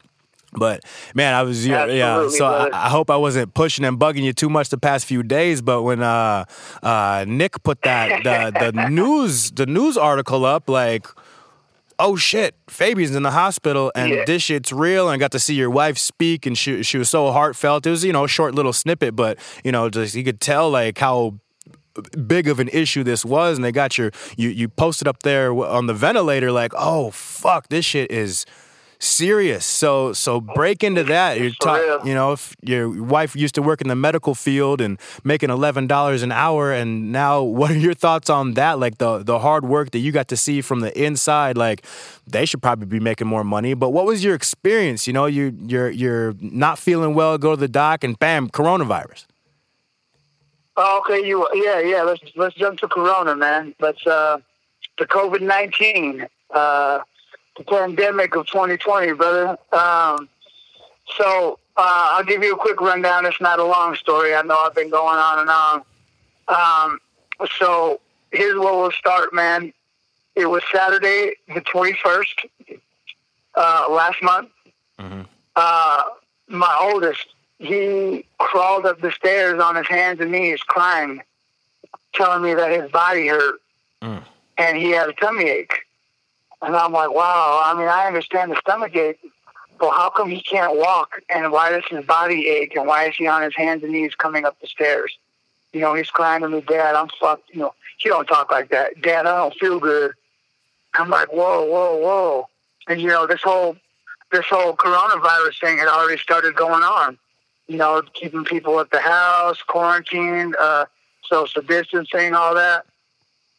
So Saturday morning, I called him up for breakfast. I'm real strict around the house, so the kids got to get up early. We got chores to do. They got reading to do before they're allowed to play video games, things like that. So I got them up nice and early like we do on Saturday. I don't got time to be wasting days, and I'm trying to teach my boys some different type of work ethic that I didn't learn until later. So at any rate, Fabian come up the stairs, crying on his hands and knees, talking about his body hurt and he can't eat. I'm like, oh, shit. You know, I had heard young kids are finally maybe getting this here and there. You know, not a lot, but kids are getting this damn virus. So I'm shit. I'm like, Fabian, whatever makes you comfortable. If you want to lay down in your room, if you want to watch TV up here, whatever you want to do, just relax. I put down my daughter, Liliana, and Enoch, get them set up with their cereal. You know, it's time to eat. Let's get up in our chairs. Liliana takes a half a bite and pushes her bowl away. Enoch looks at his bowl for about 5 minutes and he don't even make a move on it. And I'm like, yo, chop, let's have some breakfast. What y'all doing over here? They didn't feel good. My little girl goes, Daddy, it might turn me. And I'm like, oh, no. And then Enoch gets up off his chair. He goes, Dad, I don't know if I'm going to puke or if I'm going to shit. I'm like, Enoch, you don't talk like that, bro. He actually said shit. I'm like, oh, man, I got to watch my mouth around these kids. No. All 3 kids laid up all Saturday. They didn't eat one goddamn meal at all. And I'm watching them closely, and I'm like, well, here we go. Sunday, I got to take them in. We got to go find out if my kids got this shit. We got to find out what's going on. I'm freaked the fuck out. Hell yeah. Sunday morning happens. All 3 kids are 100%. All 3. Dad, I'm hungry. You know, they didn't eat the day before on Saturday. Man, I'm hungry, Dad. What's for breakfast? You know, they got up before me. They was hungry as hell, all 3 of them. And I'm like, whoo, you know, no more tummy aches. They never had a fever or nothing. No more tummy aches. The kids are good. I get them set up. I feed them. My wife, she takes care of me. I'm a spoiled ass. She never makes breakfast, though. She decided, you know what, let me do my man a favor and whip up some breakfast. She makes me this bomb-ass sirloin steak breakfast. Steak and eggs, green chili. We pick our own green chili every year. We go down to a farm. I teach my boys a little work ethic. We usually hang out, you know, in the air conditioning a little bit. We listen to some Mexican music, eat some sausage and crackers and fresh chili. But we go down to the farm every year. So I'm over here, man, about to tear down this big-ass breakfast. Steak and eggs, green chili, you know what I'm saying? Tortillas and shit, bro. I'm ready to go. I take 2 bites, and I stand up, and I run for the toilet. And I'm like, man, I barely made it. Sat down, bro, and I've got diarrhea, right? I come out of there. It was like a tequila night. I didn't think it was a big thing at first. It was just like a tequila night where you get up the next day with the squirts, you know what I'm saying? Mm-hmm. I'm like, okay, you know, my tummy's a little weird. I'm not going to be able to finish this amazing breakfast. So I wrap it up and put it in the fridge. 2 hours later, I'm back in the bathroom. 2 hours after that, I'm back in the bathroom. So Sunday, I had severe diarrhea and I had to call into work. Now, mind you, I'm a good worker. I never fucking call in, ever. So I call in Sunday. Monday comes through. I'm still shitting all over myself. Luckily, I'm making it to the toilet. I'm not spackling the wall. You know what I'm saying? I got to be careful when I'm sneezing, cross my legs and shit. Mm-hmm. Monday, I got severe diarrhea.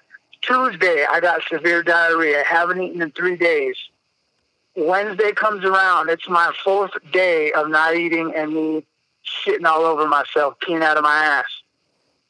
I'm like, okay, I need to hit the urgent care. I need to get some anti-diarrheals or some shit. I don't know what you call it, but I need my doc to know I got diarrhea 4 days. I've never had that in my life. I'm like, I need to get something, some pills or something.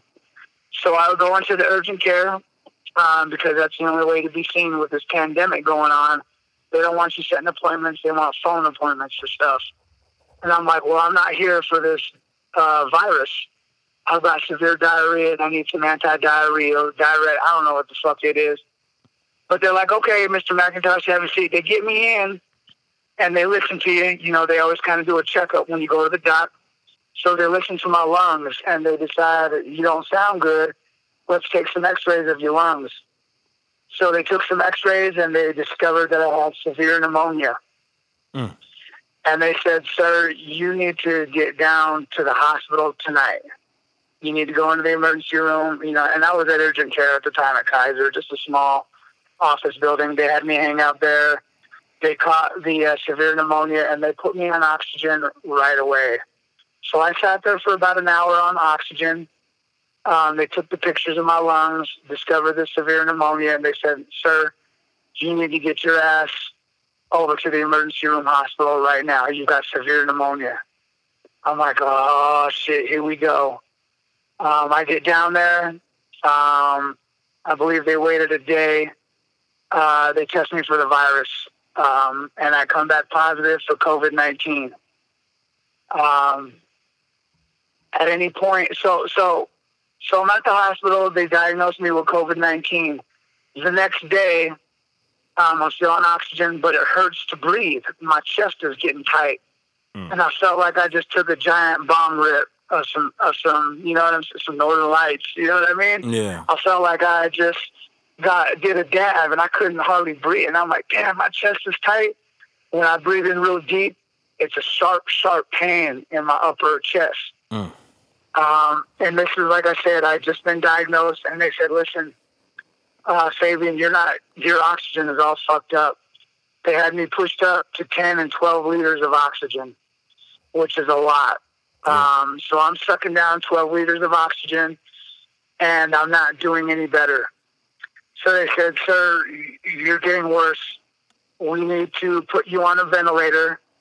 We need to do something called intubate you, which is putting down the feeding tubes and the breathing apparatus down into my stomach.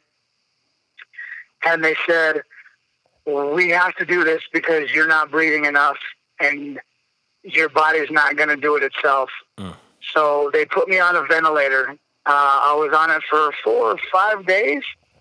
I got so bad to where they do something. So something I didn't know, which come to find out is all the time, is if you're laying on your stomach or you're sleeping on your stomach, you have less pressure on your lungs, and your body absorbs and processes your oxygen a lot better. So while I had these tubes in my throat and in my face, they flipped me onto my stomach, and they said, you're fucked up. We're going to knock you out. We're going to sedate you. We're going to, basically like a mini coma. Whoa. So they put me out for about 24 to 36 hours.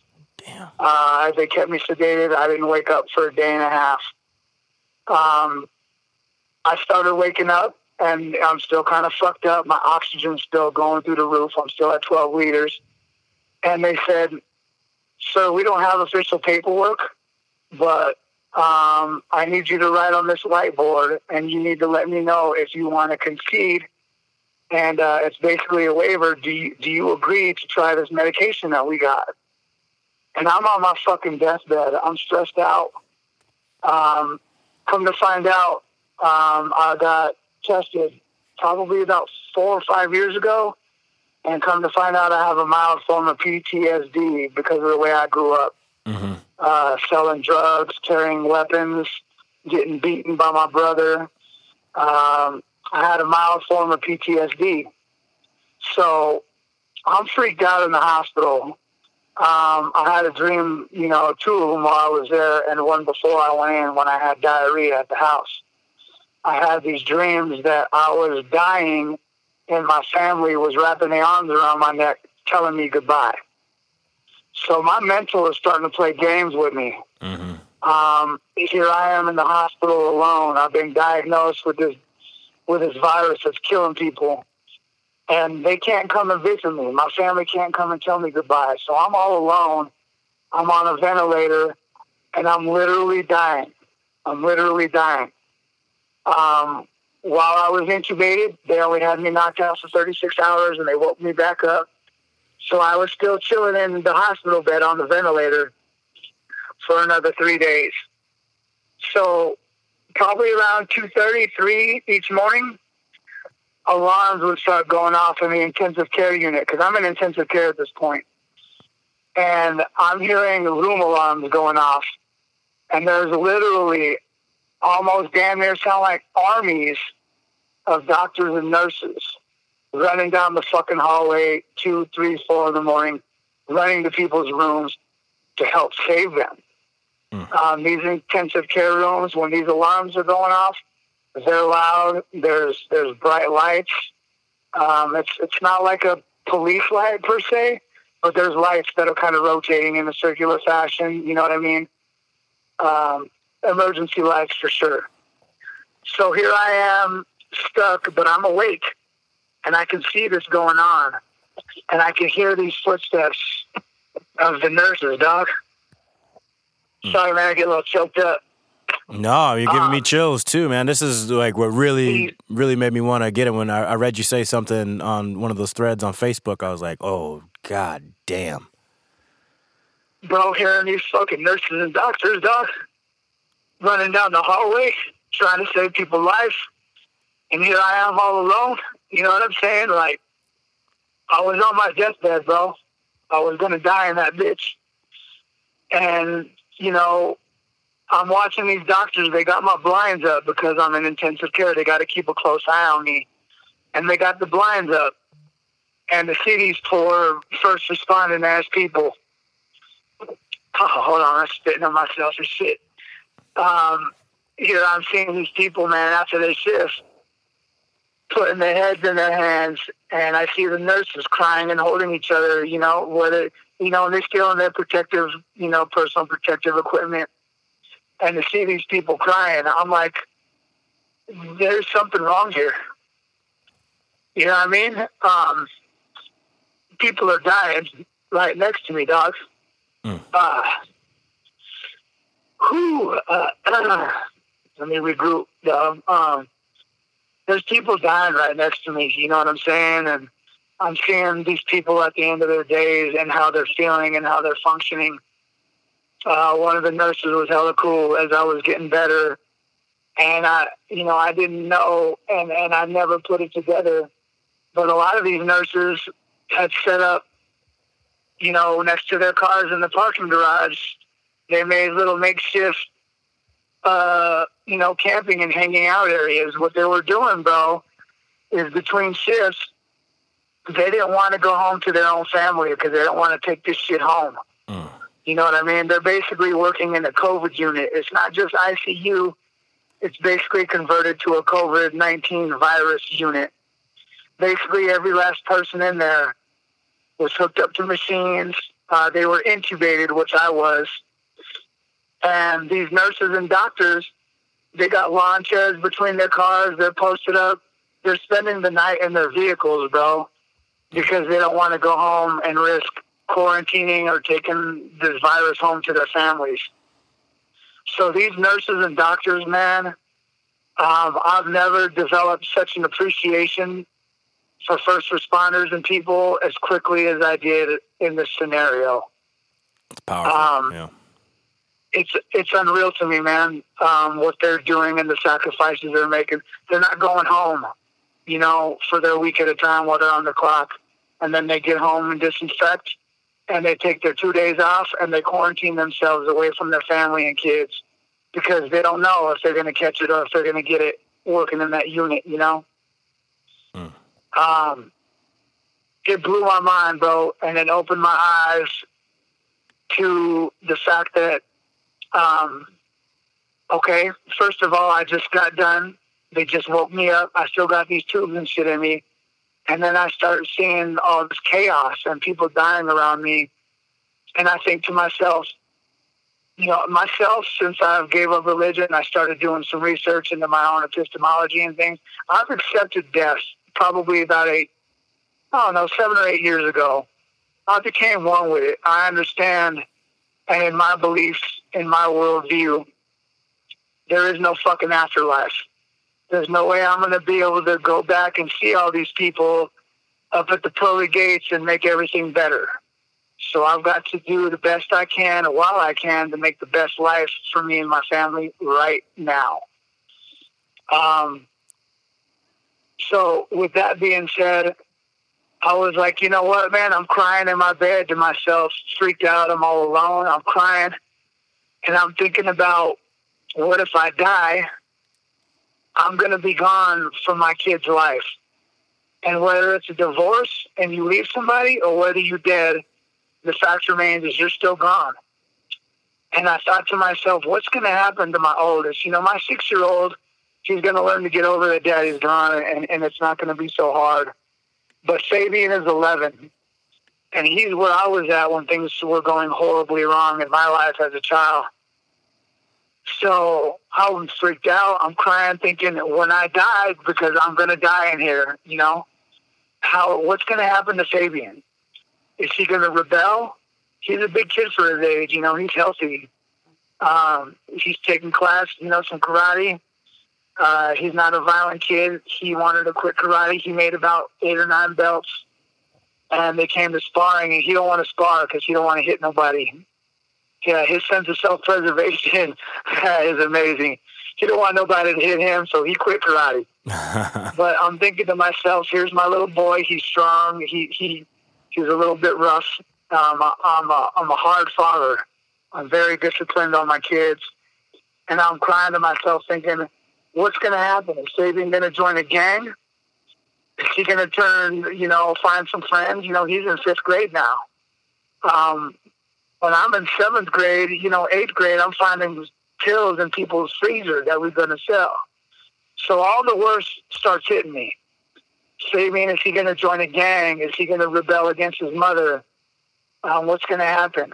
And I'm like, hold on. Still crying to myself. I'm like, I got to stop. I can't have this. I can't die in here because who knows what's going to happen to my boys. I know my wife's a gangster. She'll hold it down. She'll raise these kids. But what's going to happen to my babies without their dad? And I went from being depressed and heartbroken and scared to being woken up. I'm sitting up finally, still got these tubes in me. But I'm like, you know what? This isn't going to happen the way that they think it is, or that I don't know who thinks what. But this can't happen. I'm not going to die in this fucking room. So I started thinking about other shit and changing my mindset. And I'm back to, I've been woken up for a day. Facebook and that, I'm not really on IG or nothing. Facebook is like my little outlet. I know. I jump on, I start messaging with people. I got a handful of my own groups. I started the hip-hop group. It's kind of small, but it's my group. I monitor it. I will look at everybody posts. I got another meme group, 2,000 people in it. I got 6 admin that help me out. I helped start and I run the beer group. There's a Carl's beer group. I'm admin for that. It's like my little shit because I work nights. I don't do a whole lot. I surf, man. I get bored and I surf. So that's my little outlet. And I start, I wake up and they say, Fabian, you're on the news. And I'm like, what the hell is this? And I look up and there I am. Come to find out, my cousin decided, hey, Fabian's in trouble. I'm going to set up a GoFundMe for him and his family. They did this without my permission. I'm a hard ass. I don't ask nobody for help. I don't ask nobody for shit. And I'm like, there's a GoFundMe for me, and I'm on Fox 31 News, and I finally catch it. It's a little, 2-minute clip. I seen my wife on there. I seen her choked up. I seen pictures of me and my family, and I can't talk.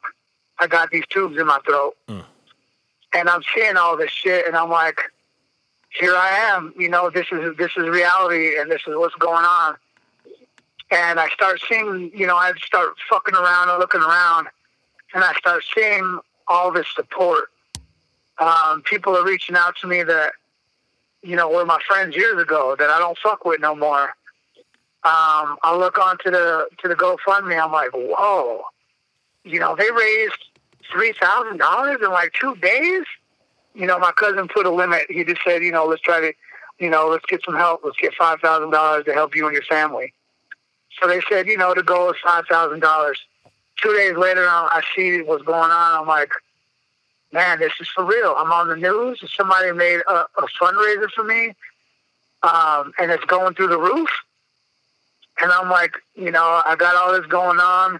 What's going to happen to my babies? So I start getting motivated.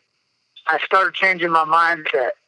I'm like, look, I've been through more than a lot of people have at 43 years old. And this ain't it. This isn't where I draw the line. This isn't where it's going to stop for me. I'm going to get better, and I'm getting the fuck up out of here. So I start sitting up. There's no more laying down. I start sitting up. I start fighting with these motherfuckers because they make me want to use a bedpan. And I'm like, look, I don't care, I can't talk to them, but I'm writing vigorously on a whiteboard. Fuck no. I'm not shitting in a 3-inch bucket and having you wipe my ass. I can stand. Least you can let me do is use the bedside commode. It looks like a walker with at least it's like a 10-inch bucket. I'm not going to get as much splashback. I can wipe my own ass. I literally wrote them on the whiteboard. Fuck no, I ain't using the bedpan. Put me in the bedside. So they arguing with me. Well, I don't know if we could do that. You're too weak. I wasn't going to have it, so they started putting me in the bedside commode for a day. Still got a little bit of the runs, but I'm getting IVs. I'm getting nutrients and shit at least. I wasn't going to go backwards, dog. I wasn't going to go out like that. This fucking virus isn't going to do this to me. And then I put up my first post, maybe my second. I don't remember about it. I'm a monster. No virus is going to take me out. I'm going to be coming home to you, Giovanna. So I put that up, and people are like, fuck yeah, man, do that damn thing. And, I'm reading comments, and I'm like, I'm getting feisty. I'm like, fuck these guys. You ain't wiping my ass. Yep, hell yeah. So I get motivated. I get motivated, man. I'm like, and then they had me sign this little bullshit waiver. You want to try this experimental thing? And I'm like, fuck yes. I want to try anything I can to get me home to my family. So it's not even a real waiver. I basically wrote, I consent to your procedure on my little whiteboard. They took a picture of it from across the room so they didn't have to waste no PPE. And they came in with a new IV. I don't even know what it was. I'm still looking through my paperwork. I don't know if it's that one that they're recommending, that one for malaria, chloro something or other keen. Yeah. I don't know how to pronounce it well without looking at it. Me either. But I'm like, yeah, give it to me, And next thing you know, dog, I started improving dramatically. They pulled the tubes out after the 4th or 5th day. They bruised my esophagus. I got a smaller throat in there. These tubes and all this shit, moving around, trying to walk with tubes in me, trying to move to go to the bathroom. All this movement is fucking me up on the inside a little bit. So I got a bruised esophagus right now. It's kind of hard to swallow hard stuff like toast. I'm good with soft things. You know what I'm saying? It's real weird for me to tip my head all the way back to drink water. I got to kind of keep my head forward and kind of sit it down. You know what I'm saying? But I changed my mindset, dog. I said, fuck all this. This ain't going to take me out. I start getting positive. I start getting feisty again. My old personality is coming back. And seeing all this positivity coming back. People are sending my wife gifts. They bring them my boxes.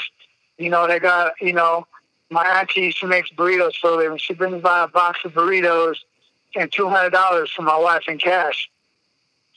And I start hearing about this shit and seeing all this love I'm getting and all this positivity. And I'm like, oh my God, people fucking love me. I didn't really know. Hell yeah. Aside from my immediate family, I didn't think that yo, you see me online, man. I don't got time to fuck with people's feelings. I don't got time for a lot of bullshit. I'm a straight shooter. I don't beat around the bush. And, you know, seeing all this love I got, even though I'm an asshole online, people were just loving me and loving me and loving me. And I'm like, holy fuck. Everybody cares. You know, people care, you know. And it just changed my mindset, bro. I got positive. I got feisty. I started sitting up. I started whipping this thing in the ass, bro. I took that COVID-19. I punched him in the eye and said, fuck you. We're going to fight this out, me and you. It's going to be me and you. Yeah, and I got better quicker than anybody that they've seen, at least at St. Joe's Hospital. Hell yeah. My whole total experience in there, dog, was 8 nights. My 9th day, I was discharged. It took me a long time to get home. People don't want to come pick you up, you know, when you got COVID-19. Mm-hmm. I have vouchers from the hospital for Lyft and for Uber. They ain't fucking with COVID-19 people. Right. So, you know, they were totally justified. Hey, I don't know if I would have kicked my ass up either. So it took me a good 5 hours to find my way out of the hospital, man. My wife, who's a gangster, she was supposed to be at the crib in quarantine. She said, fuck it, I'm coming to get you. So my baby shows up. She got 4 scarves wrapped around her face.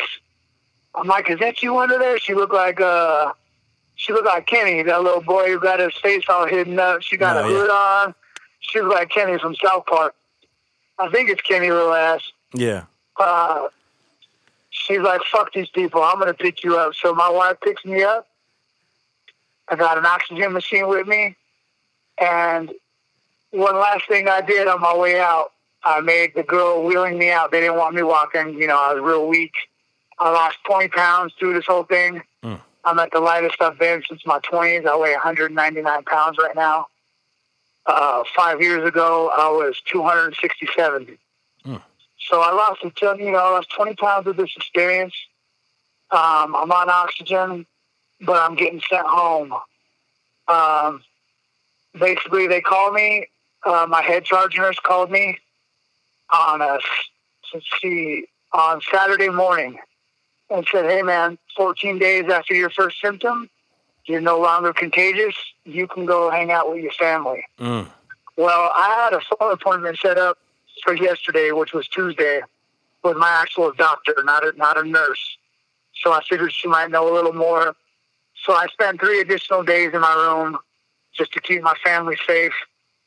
I had the phone call yesterday morning with my doc. She was blown away by my recovery. Apparently, I broke a record in St. Joseph's Hospital. I'm the first person that got intubated and later was extubated because of progress. Wow. Anybody else, at least in this one hospital, that has been hooked up to ventilators and the feeding tubes and the breathing apparatus, any of them are either still on it, 6 and 8 weeks later, they're still basically in a induced coma, or they're sedated, or else they're up, but they're not doing much, and they're still on these ventilators. I'm the only one to have these machines removed because of progress. Everybody else is still on it, or they died. Wow. So Straight up. That's amazing, like absolutely amazing. What would you say to the medical professionals who were in that care unit, if you could talk to them? Well, on the way out the door, I'll tell you exactly what I told them. We had to weave our way down 2 different floors to get to the main elevator. I made my nurse wheeling me out stop at every nurse station. And this is even people that weren't talking to me or dealing with me. They weren't even my nurses. You kind of have a little section of where your room's at, and those nurses deal with you. I made her stop at every single nurse station so I could thank whoever was there. Hey, listen, I wanted to tell you that you people saved my life. I'm forever grateful. And what you guys are doing here is a thankless job, but it's an amazing job. And you guys are the heroes of this whole thing. I made a stop at every nurse station. I told everybody thank you for what you're doing, and we appreciate you no matter if people are showing it or not. She was a little irritated. We hit about 8 nurse stations on the way down, bro. Yeah, but to anybody out there that's a nurse, that's a doctor, that's an intake person, I don't care if you're the security guard at the hospital, these people are taking chances that other people won't take. They're doing things that other people won't do. I couldn't get family to come and pick me up with a ride home with me in the back seat or laying in the bed of the truck. I told one of my cousins, yo, give me 37 blankets. I'm going to lay down in the back of your truck, and you don't even have to breathe the same air. His wife told him no. I don't know what kind of bullshit that is. But, you know, these people are charging in head first every day. It doesn't matter that there's COVID-19 patients. They're coming to work, and they're taking their precautions, and they're living like animals in their vehicles in the parking garage because they love their job. And they're the most amazing set of human beings, you know, right up there next to the police and to EMTs and any sort of first responder. I used to be a drug dealer. I used to be anti-police. But when I gave up religion and decided I needed to be a better person, I stopped lying and stuff like that. I started showing an appreciation for people that I never had before. I started reading books again. I started appreciating artwork again. I was an avid reader. I was always in trouble at home as a little boy, and I was always grounded. So at any rate, though, bro, what I would say to any first responder, mostly these nurses and stuff during this pandemic, is that it's a thankless job, but I fucking love every last one of you for putting yourselves on the line to save people. It's incredible to me, bro. I've never seen such selflessness. I've never seen these people are basically jumping in front of shots. They at the firing range jumping in front of that paper every day. You know what I mean? Yeah. All I can do is send my utmost love and respect to anybody that's working with this shit, whether it be doctors, nurses, like I said, the security guy at the hospital. They're doing the most amazing thing that you can do to help humanity, and I will forever be grateful. I've got a handful of pictures that my little kids have drawn that I just got to call back and get the unit number again, but I've got a handful of pictures that my kids are sending that they drew with their crayons and stuff.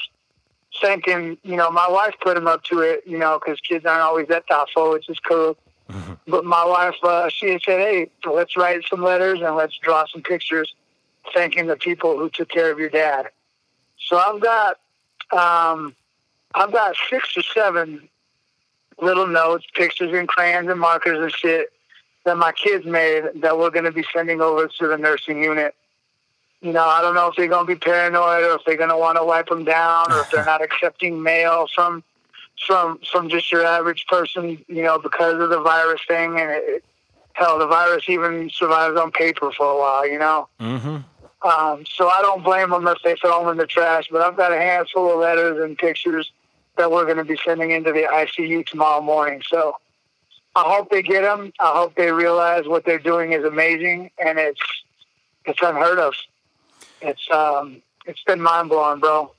Man, well, I'm happy for you and your family that you're able to be on the road to a full recovery. Still got a little bit of oxygen, nagging cough, but man, that's just powerful for you to be able to just sit up, you know, find the strength and move on. And it just comes from your story, you know, and your story, you're one of the ones, you're changing the history. You know, you got a generational issue of alcoholics and deadbeats and abuse, and to be able to internalize that and just output the exact opposite. That's how we leave our legacy onto our kids. And like I said, my story, we got a lot of parallels, bro, a lot. And I'm trying to do the exact same thing for my legacy to be something completely different for the stories people tell about me. And, you know, not that you need my validation, but you are a success story, because I feel I'm a success story. So, man, I really appreciate you coming on and sharing. And I definitely want to do this again. Hey, man, absolutely. I know it was a long one, brother. I know it's been a couple hours. We've been chopping it up, but I've really enjoyed this, man. I've enjoyed my wife is kind of one of the only people that knows about a lot of shit that I've been through with the beatings and the mild case of PTSD from carrying guns and getting involved in a couple shootouts and, drive-bys and stupid shit we've done. I won't disclose that kind of stuff, but it happened, and it's in the mix. It's all part of what made me who I am. So I thank you for showing interest. Not a lot of people, I agree with you. As selfish as it sounds, I do feel like I'm a success story. I do feel like I went from being an asshole and a bum and an abused person to someone that can stand up for themselves and someone that can recognize that I can change and I can become a better person. And, I want to thank you for having me on, brother. One thing I want to get out real quick, bro, before I let you go, and I think this is the most important thing. For sure. I'm no doctor and this is no medical advice, but if you're concerned about this virus, this is to all the people in the service industry who can't go to work right now, whether that be if you're a barber or a bartender. I've got a lot of friends in the industry from working in clubs since 2012. I know a lot of bartenders, DJs, servers, bottle girls. Cut the shit with the day drinking and thinking it's cute. Cut the shit with the vaping and the cigarettes and smoking weed, because quite frankly, I'll be honest with you, I never had a cough or a fever through my whole ordeal, but my cough right now is because I quit smoking weed. I've been a 30-year pothead. I've quit a couple times for probation, stuff like that, but I quit smoking about 3 weeks ago. So I'm kind of dispelling, some of the nasty stuff in my chest. This cough has never come from the COVID. One thing also I want to push, stay off the day drinking because you're compromising your immune system. Yes, sir. Yes, sir. Bro, yeah. You're fucking yourself. But yeah, before we cut out of here, I was just saying the exact same thing. I got a group of veterans that we get together and just, make sure no one puts an extra hole in themselves because vets got problems. But yeah, I said the exact same thing. Somebody said, "Oh, today's National Beer Day. Who's going to have a beer?" I was like, it's the middle of the day. And how many vegetables did you have to get your immune system strong? I said like that exact same thing. And there you go. You just hit it. Clean eating. Carbs. I don't care who you are. I don't care if you got a great metabolism. Carbs and sugar equal inflammation. Yes, sir. So even if you have a small ailment like a smashed pinky toe, inflammation will get to you no matter what your ailment. Yes, sir. So if you're worried about your upper respiratory, if you're worried about staying healthy, cut the shit with the drinking. Build up your immune system. Do what you can to eat clean. Vitamin up and stop smoking whatever it is you're smoking. I don't care if it's vape, spice, weed, cigarettes. Let your body heal. Let your body be ready for this thing if it comes for you. Health. You know what I'm saying? Yep, health. And that's my only advice, bro. 4 things. Vitamins, eat clean, stop the drinking, stop fucking around with that, and quit smoking. Other than that, bro, that's my words of advice. Everybody stay the fuck safe. I don't know who's going to hear this. But please stay safe out there, people. Wash your fucking hands. It ain't about you. It's about you taking this shit home to grandma. It's about you, younger cats who are healthy, taking this shit to people who aren't. Don't worry about you and if you're going to catch it. You worry about going to grandma's house. You worry about taking your mother shopping. You go get the fucking groceries for her. Don't take mama outside. Go drop them off with gloves.